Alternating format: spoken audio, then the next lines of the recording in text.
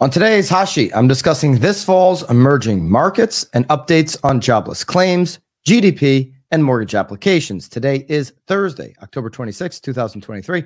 I am Byron Lazine, and the Hot Sheet starts now.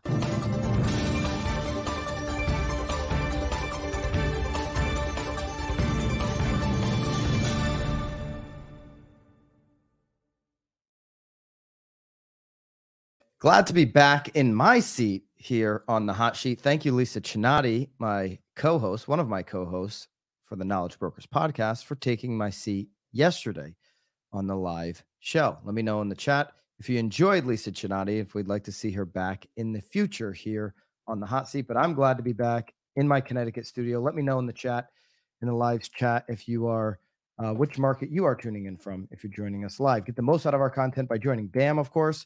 BAMX rather.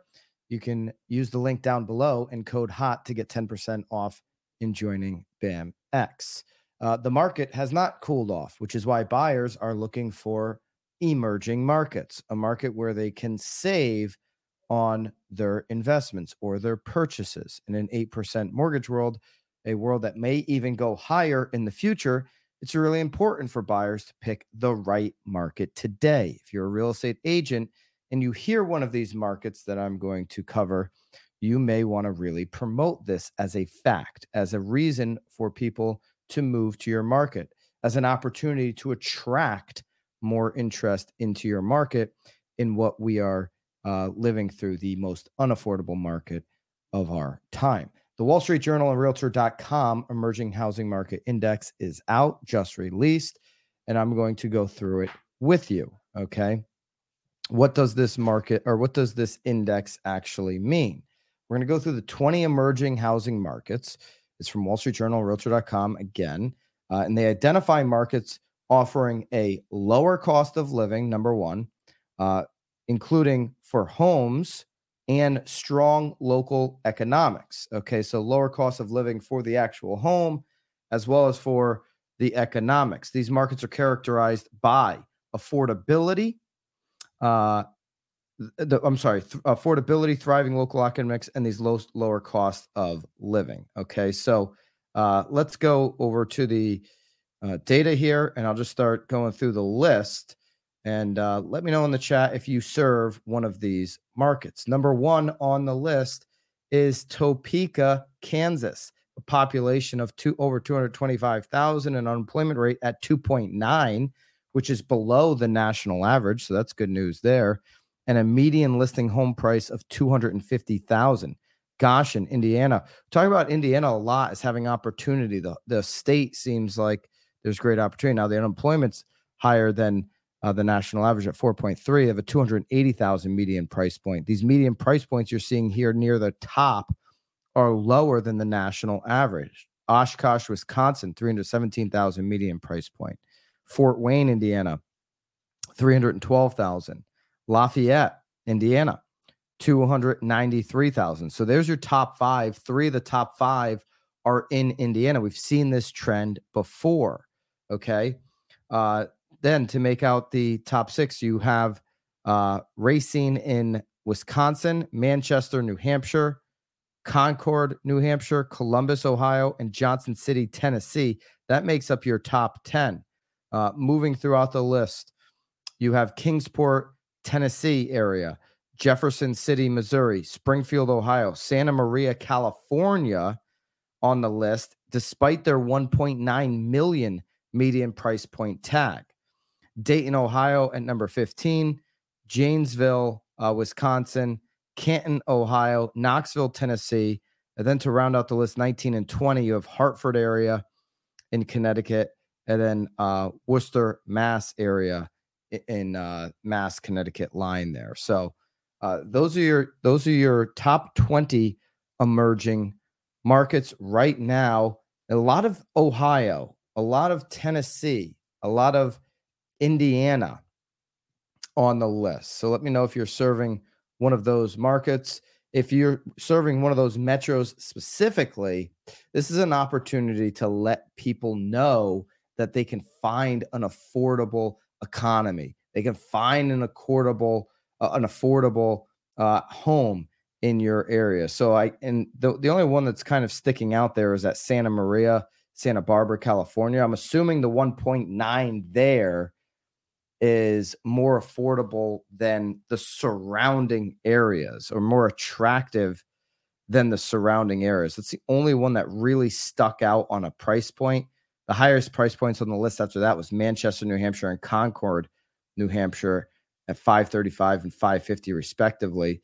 Everything else was in the $4s or mostly in the $300s going through the list. Okay, price growth and inventory. Price growth in these emerging markets outpaces the national average with a average increase listing price of 19% among the top 20 markets compared to 9.5% nationally. Inventory scarcity has kept upward pressure on the home prices in these markets. So despite there being a more affordability, these prices are moving up quickly as people are seeing the opportunities. The Blue Collar Agent, love the name, brother, serving Knoxville.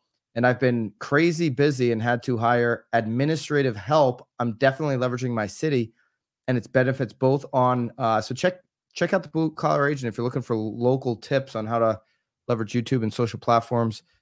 He says he's doing that in Knoxville market. So congratulations to you, brother.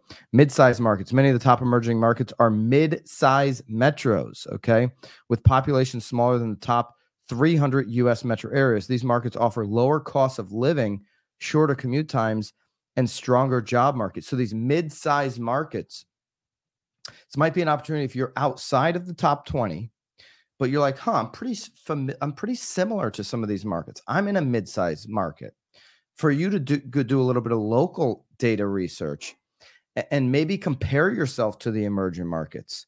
Hey, XYZ town, XYZ metro didn't make the top 20 emerging list. Here's why we should have, right? And list out those reasons in a long form study for your community that you can break out for bite-sized content. A little bit of marketing tips here, Bobby, today on the hot sheet for those agents who are looking to attract interest into their area, especially if you believe you've got an option. If you believe you have an option, an affordable option right now in your market, as we sit here in October of 23, the most unaffordable month in history of real estate, you really need to scream that from the mountaintops.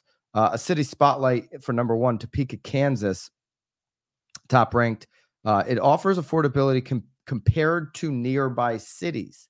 So be thinking, if that's you, we're offering affordability compared to those nearby cities. I'm assuming that's the same for that California area, Santa Barbara. The median listing price in Topeka was $250,000 in September. It's a 42% discount compared to the national median. How about that? If you're in the $250,000, $100,000 median price point in your market, you are a 42% discount compared to the national median priced home. Also, another way of saying that is the payment is half the payment of what the national average mortgage payment would be. Taxes and insurance obviously would have to be similar in that example. But rule of thumb, about half of the mortgage payment to get the median priced home. Bobby, Topeka, Kansas, BAM HQ. You're looking for a home? Tell me twice. Have you considered Topeka in your future, Bobby? New markets that have entered this top 20 that were not previously in there were Racine, Wisconsin, Concord, Springfield, Ohio. That Santa Barbara area was new to the list. Dayton, Ohio, Janesville, Wisconsin, Canton, Ohio, Hartford area, and Worcester were the areas that were not on the list for emerging markets and now are. The median price in California is $758, according to the Motherlode with Brad. So there, you may not highlight the median price in California being, double up of what the national median price point is. But let's take that number, 758,000 median price point in California. Now, if you're in a California community that is serving national average price points, 400, 500,000, you could do the same thing. Hey, 40% below the California median price point, the same thing that Topeka, Kansas can say versus the national median price point. And this is why knowing the macro data that we cover here on the hot sheet each and every single morning is important. So you can grab some of these charts if you're a member of BAMX. You can get all of the sources all in one place as a member of BAMX. Link down below, code HOT to get 10% off. You can grab this macro content, do a study on your market, and show the benefits of your market versus some of these scary national numbers that they're scary because they're just real. They're the truth. It is what it is. But you can show the benefits of why somebody should buy in your market. A place like Topeka, Kansas, never been there, but just knowing how much it costs to build homes, $250,000 in the next 10 years is probably going to look like $350,000 there. Is somebody saying I'm pronouncing that completely wrong? No. Okay, because Racine, I'm going with Racine. It could be totally wrong on that. It's between Chicago and Milwaukee, longer commute, but there's a better home value there. I love these areas. I just was introduced to a part of the country. I haven't been there, but part of the country called Greenville, South Carolina. By the way, if you're a Greenville, South Carolina agent, reach out to me. Love to connect with you. Might have something for you. But Greenville, South Carolina, between Charlotte and Atlanta, obviously a longer commute if you got to go there every day. But similar to what you're describing there about being between Milwaukee and Chicago. Okay, you're probably not going to them every single day, but having access between major cities, major metros is an advantage. Okay, maybe you got to get there 2 or 3 times. Bobby's looking at me. I mean, he's in Long Island. He's got to drive over to Connecticut once a week when he's not in San Diego as we were earlier in the week. Okay, so being able to access an hour and a half out, maybe even 2 hours out, for once a week or for business opportunities in these smaller metros, but having a lower cost of living, a better lifestyle for you and your family can be a huge advantage. Okay, let's move on to what's been an advantage for the economy, maybe for people who are earning a living right now, but not an advantage for our fight against inflation. Okay, it is the weekly jobs claim update that we give you here on the hot sheet every single week. So we've got the release from the Department of Labor, and in the week ending on October 21st, the advanced figure for seasonal adjusted initial claims was 210,000. Okay, so this is not similar from previous reports. 210,000 on the initial claims here for unemployment weekly claims. Logan Motoshami from Housing Wire has told us over and over again, we've got to break 350,000, he believes, on this number for inflation really to drop on this last mile. Okay, these recognizing rent prices in the reality would also help that quite a bit. But if you got initial claims to break up over 350,000, that's where you'd see much closer opportunity to get to 2% in his view, which would also probably bring rates down pretty quickly. An increase of 10,000 from the previous week's revised level. The previous week's level was revised by 2,000 from 198 up to an even 200K. The 4-week moving average is 2,075. So jobs there hasn't been this huge movement on jobs of unemployment going up dramatically at all. The advanced seasonally adjusted insured employment rate was 1.2% for the week ending October 14th, unchanged from the previous week revised rate.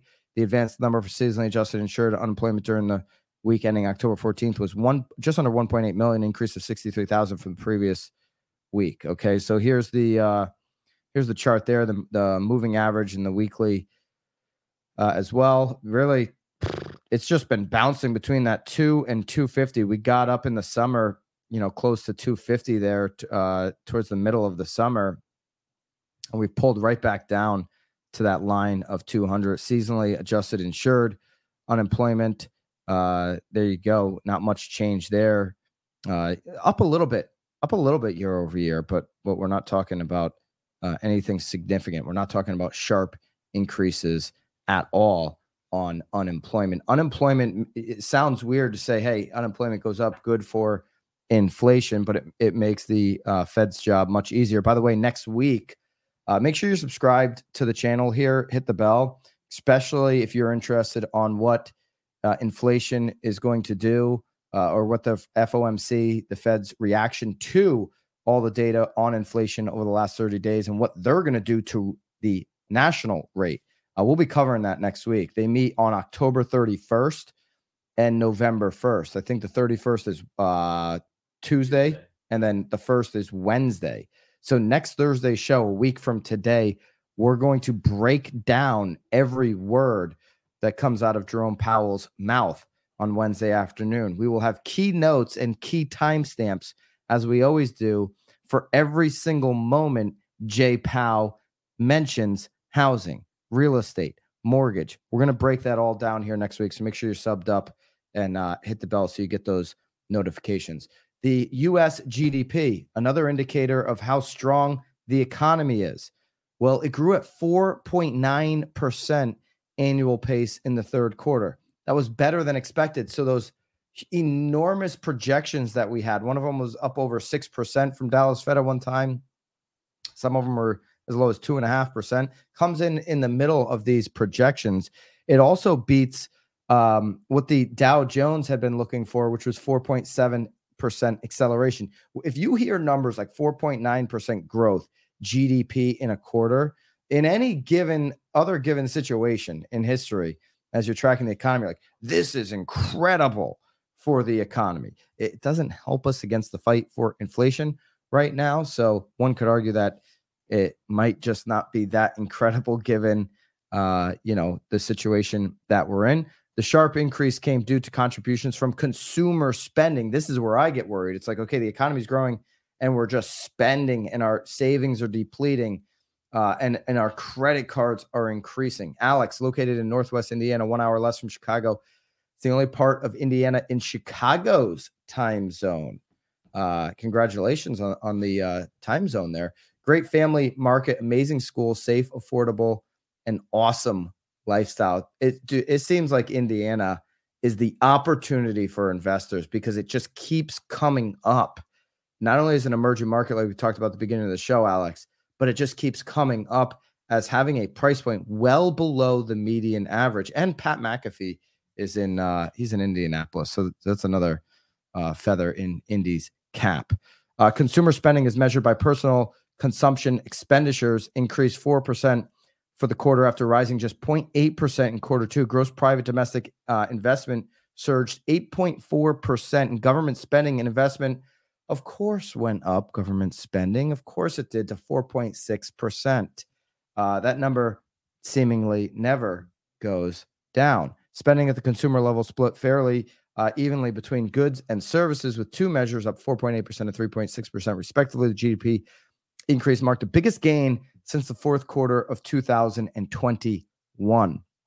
So huge gain. All this market uncertainty going on, been talking recession endless for months, not here on the hot, just in general. The general theme is when's this recession going to officially start? How long will it be? Or are we going to have a soft landing? With all of that going on, GDP just absolutely ripped.